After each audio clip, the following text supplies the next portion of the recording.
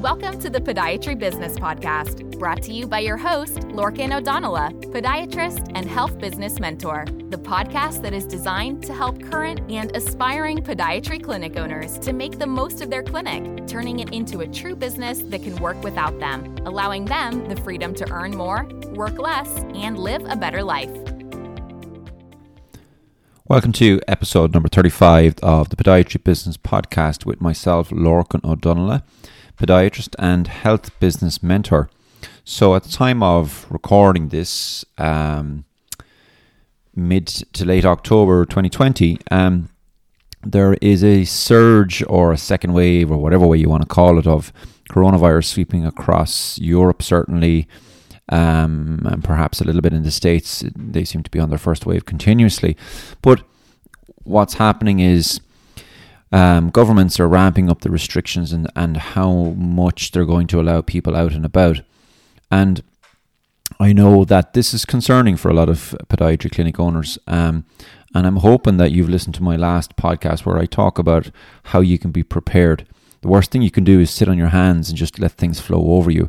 You have an opportunity, an obligation indeed, to yourself, your patients, your staff, to get ready for this. And you can get ready for it and you will survive it. And I was speaking to somebody who mentors clients in Melbourne, and they have had a severe lockdown. You weren't allowed to go beyond 5 kilometers from your house. And that's gone on from July, and it's only kind of stopping now. And the clinics outside of the city centres are different. So people are working from home, so the city centres have been pretty quiet. But the people outside the city centres, in the suburbs and so on, where people are living, are having an exceptional year. They've never really been busier. And I saw this myself today when I went for a walk with my 3 small girls. And it was bananas where we normally go for walks. I've never seen it so busy. Everybody was out walking, a little bit of cycling, but primarily everybody's out just getting a walk. And this is good for us as podiatrists. People are realizing that there's not a lot they can do. They need to get out for their mental health and for their physical fitness, and walking is the simplest thing. So I would say to you, if you're at all concerned about what's coming down the tracks, be prepared. And that's part of what this episode is about, episode 35. The title of which is, Why Are Your Patients Saying No to Treatment? It's imperative that you make the most of those patients that do come in your door and that you convert them. It's a bugbear of mine when a patient comes in, they ask for our help, and we cannot convince them to go ahead with the help, even though we know it's the right thing for them to do. Because I feel it's imperative on us that we make sure that that patient gets better, and that we make sure that we're convincing enough and good enough and have the skills, the psychological skills to convince that patient of the reason to do so. So human nature is by itself risk averse. It does not like to have to say yes. Saying yes is a risk. There's much less risk when saying no. So if you think about it, if you're considering, for example, contacting me and asking me to help you with your business, because we haven't spoken before, maybe because we haven't, you're not too sure what's involved in the process, it's easier to say no than it is to say yes. So it's the same across the board. This is just the way people are. Think about the people who contact your clinic. If you're not doing any serious external marketing, which most clinics aren't, there are people who ring and ask for an appointment. And these people, they're ready or pretty much ready to make that appointment. Now, they're pretty easy to convert. And what's probably happened is, like me, I used to self-congratulate myself at how good I was at getting these people to convert and to book an appointment. Well, naturally I was, because they were already ready to book that appointment. I would have had a pretty hard job messing up the idea of getting them to book in. Well, research tells us that over 90% of people are not ready and they don't call because they think it's a risk to call. They don't want to even start that process, because if they call, they feel that they'll then be obliged to make that appointment, and they're simply risk averse. And it's a spectrum. It's not a case of all 90% of them are the exact same. Some are more skeptical than others. So it's a spectrum of skepticism. So some have had bad experiences where they've spent a lot of money. They have been had poor customer service, poor outcomes. Others have heard stories elsewhere. Maybe still others are afraid to make any sort of obligation with regards to money, and so on. So it's not everybody coming into you is going to be the exact same way, or not everybody that potentially could come to you more so than. This is more about the people who potentially could come to see you than it is the people who ring up and are ready to book that appointment. So it's a normal thing that the more something costs, the higher the level of skepticism. And we need to realize that that is the case, and we shouldn't take it personally. It's nothing about us. It's just human nature has developed that we try to be risk averse. It protects us. So spending more time, effort, money results in a higher degree of skepticism. And it means that there's more work needed by you to get that person to go ahead and make that decision, to say yes, essentially. But we as clinicians, we tend not to do this. And we tend not to do this because we think to a degree it's below us to try and sell what we do to someone. Now, I'm not suggesting that people should be a sleazy salesman. I would always say to my staff, it's your job to convince the patient to go ahead with the appropriate treatment. Never try to give them something that's inappropriate. And that's not what I'm suggesting here. But getting somebody to say yes is a psychological battle that you need to practice so that you can help that patient to get the outcome that they're looking for. The better we understand that, and the more we have empathy for this, the more you will have your patients or potential patients decide to contact you, pick up that phone.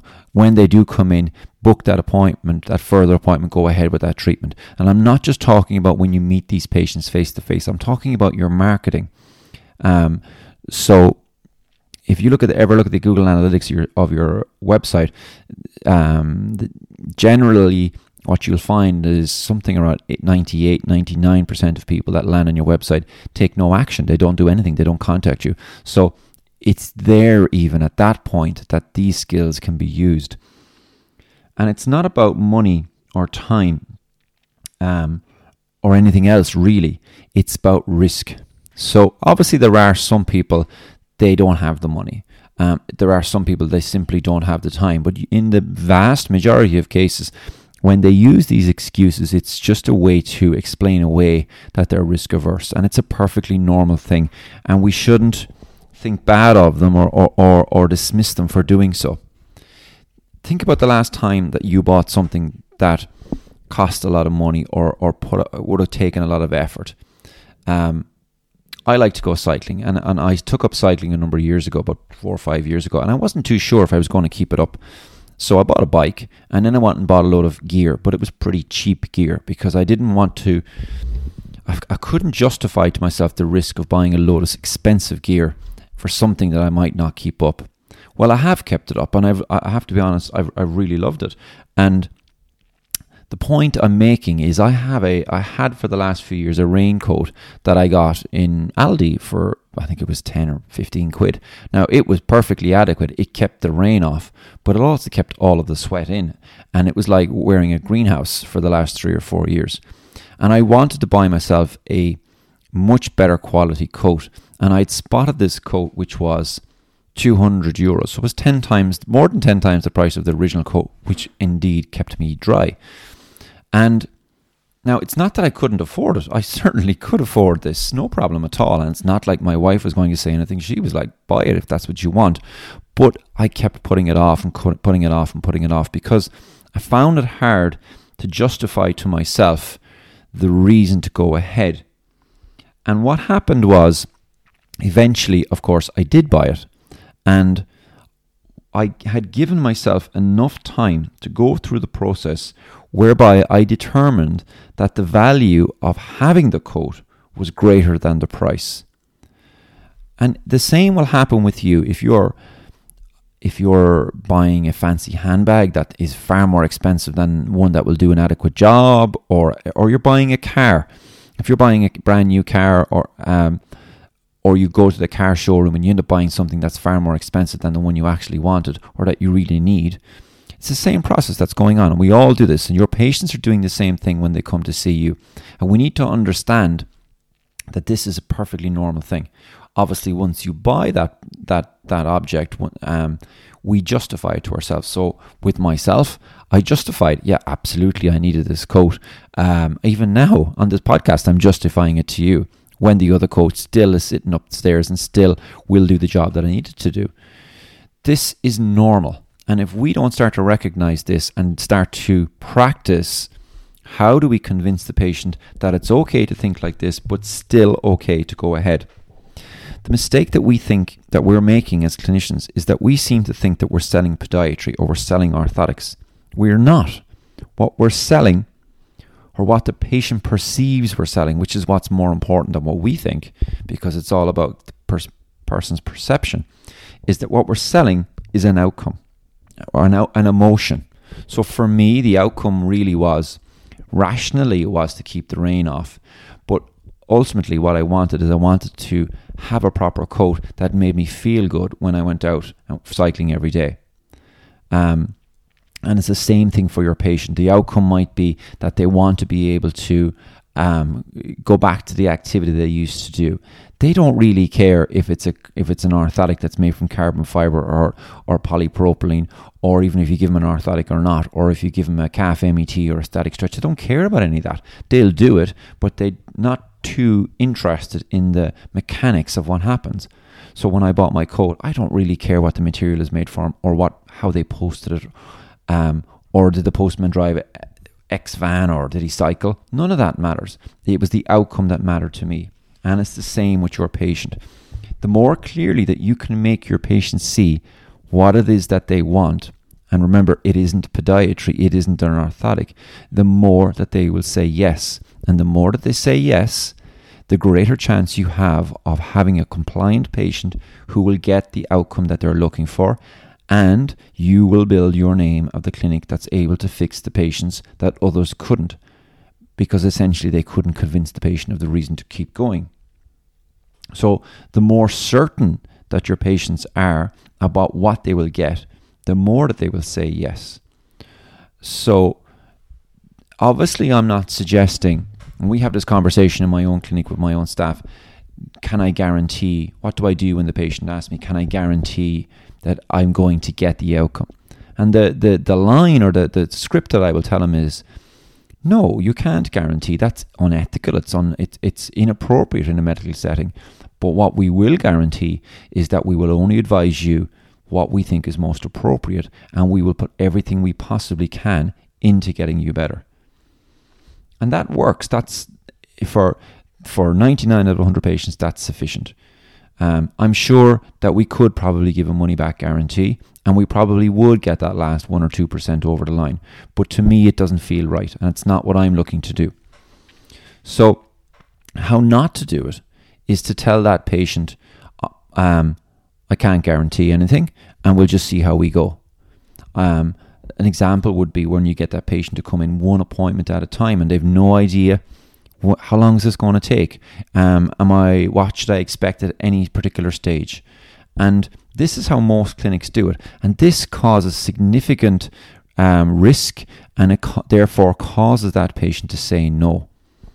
And you can improve on this. You can change it by giving them much more detail or examples of how they can overcome or where they can expect to be at a certain period of time. And I talked about this before in an example would be in my podcast on packaging, and where we hand out treatment plans, written treatment plans to begin with, where we give that patient a much clearer idea of what it will take to get them to their outcome. By doing this, it reduces the risk and therefore reduces their significant skepticism and also means that that patient is more likely to go ahead. We also understand, and you should understand, that certain patients are not ready to make that decision straight away. So the greater amount of time that you put into that patient, just like the amount of time that I spent looking at my coat, or that you might have spent looking at that car you want to buy, you didn't buy it straight away. The more time and effort that you can put into that patient, helping them come to the right decision, the more patients that will eventually come to that decision. So what I would say to you is, when you have a patient coming into you, or when you're designing your marketing or your website, think about the vast majority of potential patients, not the ones who pick up the phone and say, can I have an appointment? But the vast majority of patients who are unsure, are you the right place? Can you help me? And remember what I said, it isn't really the money that's stopping them from saying yes.